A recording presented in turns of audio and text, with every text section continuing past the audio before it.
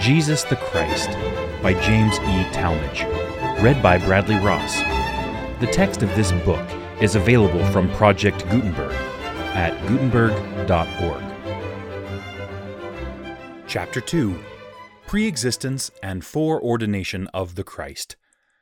We affirm, on the authority of Holy Scripture, that the being who is known among men as Jesus of Nazareth, and by all who acknowledge his godhood as Jesus the Christ, existed with the Father prior to birth in the flesh, and that in the pre-existent state he was chosen and ordained to be the one and only Savior and Redeemer of the human race. Foreordination implies and comprises pre-existence as an essential condition. Therefore, scriptures bearing upon the one are germane to the other, and consequently, in this presentation, no segregation of evidence as applying specifically to the pre-existence of Christ or to his foreordination will be attempted. John the Revelator beheld in vision some of the scenes that had been enacted in the spirit world before the beginning of human history. He witnessed strife and contention between loyalty and rebellion, with the hosts defending the former led by Michael the Archangel, and the rebellious forces captained by Satan, who is also called the devil, the serpent, and the dragon. We read, "And there was war in heaven. Michael and his angels fought against the dragon, and the dragon fought and his angels." In this struggle between unembodied hosts, the forces were unequally divided. Satan drew to his standard only a third part of the children of God, who are symbolized as the stars of heaven. The majority either fought with Michael or at least refrained from active opposition, thus accomplishing the purpose of their first estate, while the angels who arrayed themselves on the side of Satan kept not their first estate, and therefore rendered themselves ineligible for the glorious possibilities of an advanced condition or second estate. The victory was with Michael and his angels, and Satan, or Lucifer, theretofore a son of the morning, was cast out of heaven. Yea, he was cast out into the earth, and his angels were cast out with him. The prophet Isaiah, to whom these momentous occurrences had been revealed about 8 centuries prior to the time of John's writings, laments with inspired pathos the fall of so great a one, and specifies selfish ambition as the occasion. "How art thou fallen from heaven, O Lucifer, son of the morning? How art thou cut down to the ground, which did weaken the nations? For thou hast said in thine heart, I will ascend into heaven. I will exalt my throne above the stars of God. I will sit also upon the mount of the congregation in the sides of the north. I will ascend above the heights of the clouds.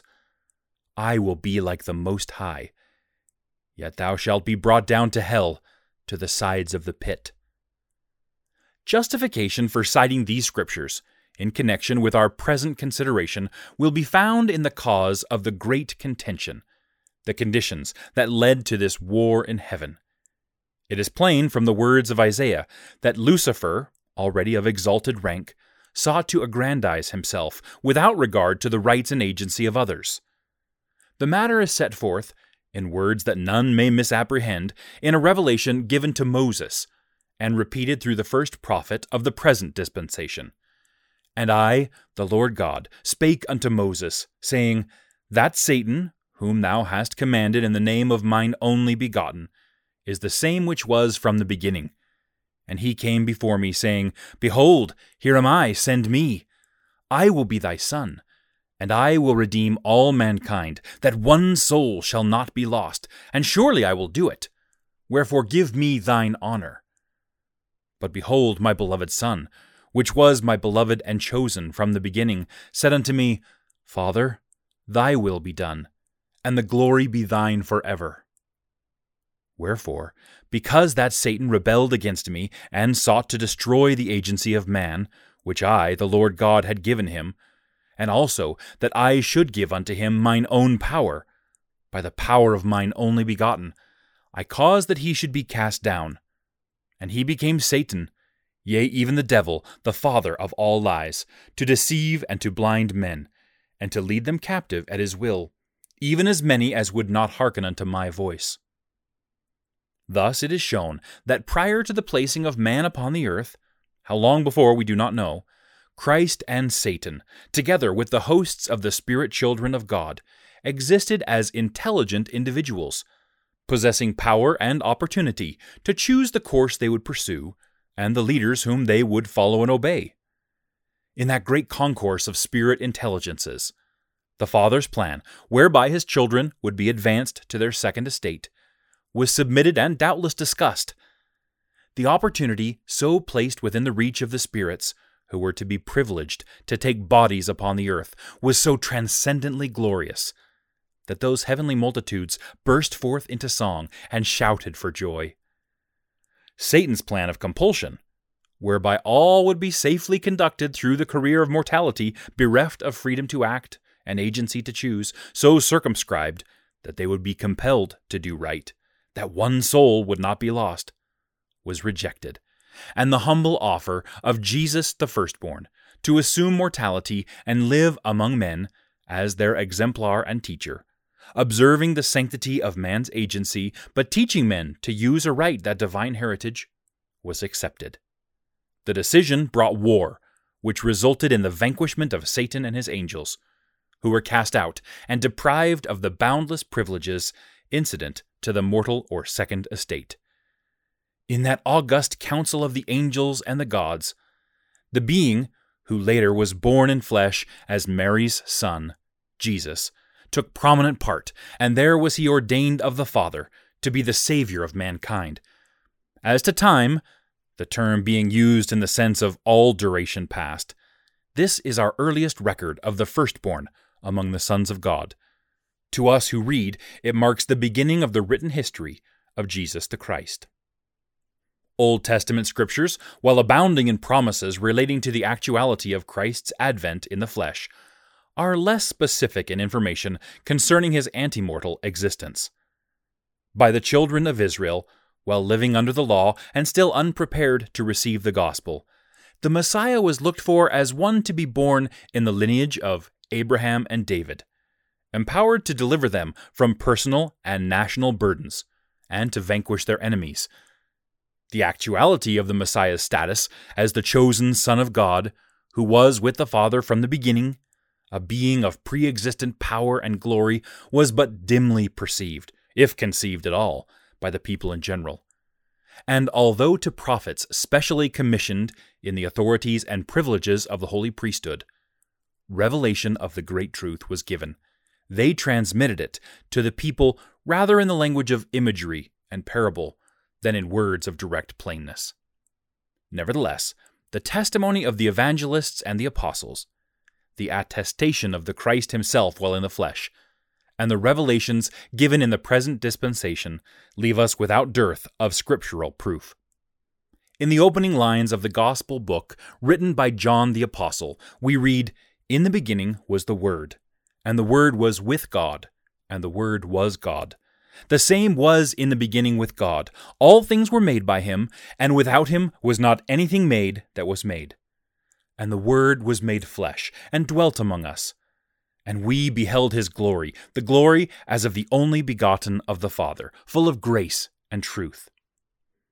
The passage is simple, precise, and unambiguous. We may reasonably give to the phrase, "in the beginning," the same meaning as attaches thereto in the first line of Genesis, and such signification must indicate a time antecedent to the earliest stages of human existence upon the earth. That the Word is Jesus Christ, who was with the Father in that beginning, and who was himself invested with the powers and rank of godship, and that he came into the world and dwelt among men, are definitely affirmed. These statements are corroborated through a revelation given to Moses, in which he was permitted to see many of the creations of God, and to hear the voice of the Father with respect to the things that had been made. "And by the word of my power have I created them, which is mine only begotten Son, who is full of grace and truth." John the Apostle repeatedly affirms the pre-existence of the Christ, and the fact of his authority and power in the antemortal state. To the same effect is the testimony of Paul and of Peter, instructing the saints concerning the basis of their faith. The last named apostle impressed upon them that their redemption was not to be secured through corruptible things, nor by the outward observance of traditional requirements, but with the precious blood of Christ, as of a lamb without blemish and without spot, who verily was foreordained before the foundation of the world, but was manifest in these last times for you. Even more impressive, and yet more truly conclusive, are the personal testimonies of the Savior as to his own pre-existent life, and the mission among men to which he had been appointed. No one who accepts Jesus as the Messiah can consistently reject these evidences of his eternal nature.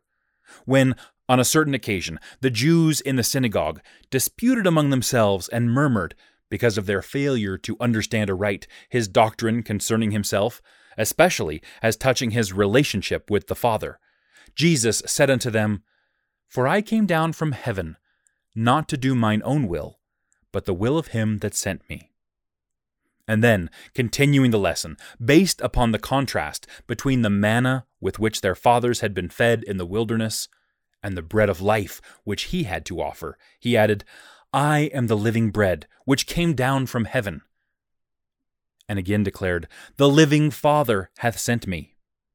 Not a few of the disciples failed to comprehend his teachings, and their complaints drew from him these words, "Doth this offend you? What, and if ye shall see the Son of Man ascend up where he was before?" To certain wicked Jews, wrapped in the mantle of racial pride, boastful of their descent through the lineage of Abraham, and seeking to excuse their sins through an unwarranted use of the great patriarch's name, our Lord thus proclaimed his own preeminence. "Verily, verily, I say unto you, before Abraham was, I am." The fuller significance of this remark will be treated later. Suffice it in the present connection to consider this scripture as a plain avowal of our Lord's seniority and supremacy over Abraham.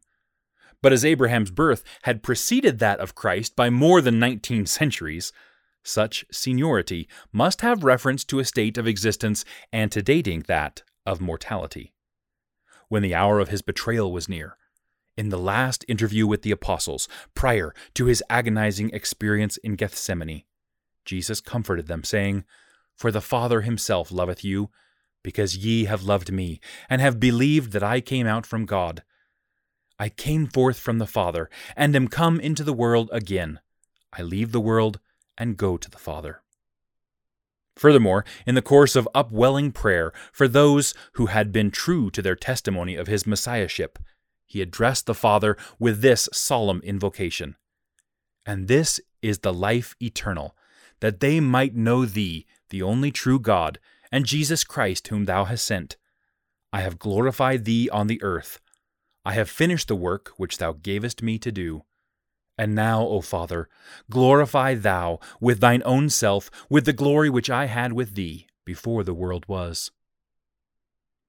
Book of Mormon scriptures are likewise explicit in proof of the pre-existence of the Christ and of his foreappointed mission. One only of the many evidences therein found will be cited here. An ancient prophet, designated in the record as the brother of Jared, once pleaded with the Lord in special supplication. And the Lord said unto him, "Believest thou the words which I shall speak?" And he answered, "Yea, Lord, I know that thou speakest the truth, for thou art a God of truth, and canst not lie." And when he had said these words, behold, the Lord showed himself unto him, and said, "Because thou knowest these things, ye are redeemed from the fall. Therefore ye are brought back into my presence. Therefore I show myself unto you. Behold, I am he who was prepared from the foundation of the world to redeem my people. Behold, I am Jesus Christ. I am the Father and the Son. In me shall all mankind have light, and that eternally, even they who shall believe on my name. And they shall become my sons and my daughters. And never have I showed myself unto man whom I have created.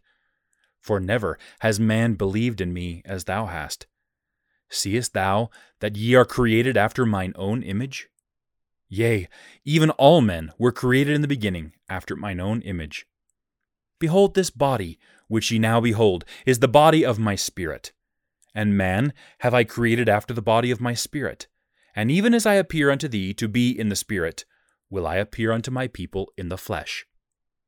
The main facts attested by this scripture, as having a direct bearing upon our present subject, are those of the Christ manifesting himself while yet in his antemortal state, and of his declaration that he had been chosen from the foundation of the world as the Redeemer. Revelation given through the prophets of God in the present dispensation is replete with evidence of Christ's appointment and ordination in the primeval world, and the whole tenor of the Scriptures contained in the Doctrine and Covenants may be called in witness. The following instances are particularly in point. In a communication to Joseph Smith the prophet, in May 1833, the Lord declared himself as the one who had previously come into the world from the Father, and of whom John had borne testimony as the Word. And the solemn truth is reiterated that he, Jesus Christ, was in the beginning, before the world was. And further, that he was the Redeemer who came into the world, because the world was made by him, and in him was the life of men and the light of men. Again, he is referred to as the only begotten of the Father, full of grace and truth, even the Spirit of truth, which came and dwelt in the flesh. In the course of the same revelation, the Lord said, And now, verily I say unto you, I was in the beginning with the Father, and am the firstborn. On an earlier occasion, as the modern prophet testifies, he and his associate in the priesthood were enlightened by the Spirit so that they were able to see and understand the things of God, even those things which were from the beginning before the world was, which were ordained of the Father, through his only begotten Son, who was in the bosom of the Father, even from the beginning, of whom we bear record. And the record which we bear is the fullness of the gospel of Jesus Christ, who is the Son, whom we saw and with whom we conversed in the heavenly vision.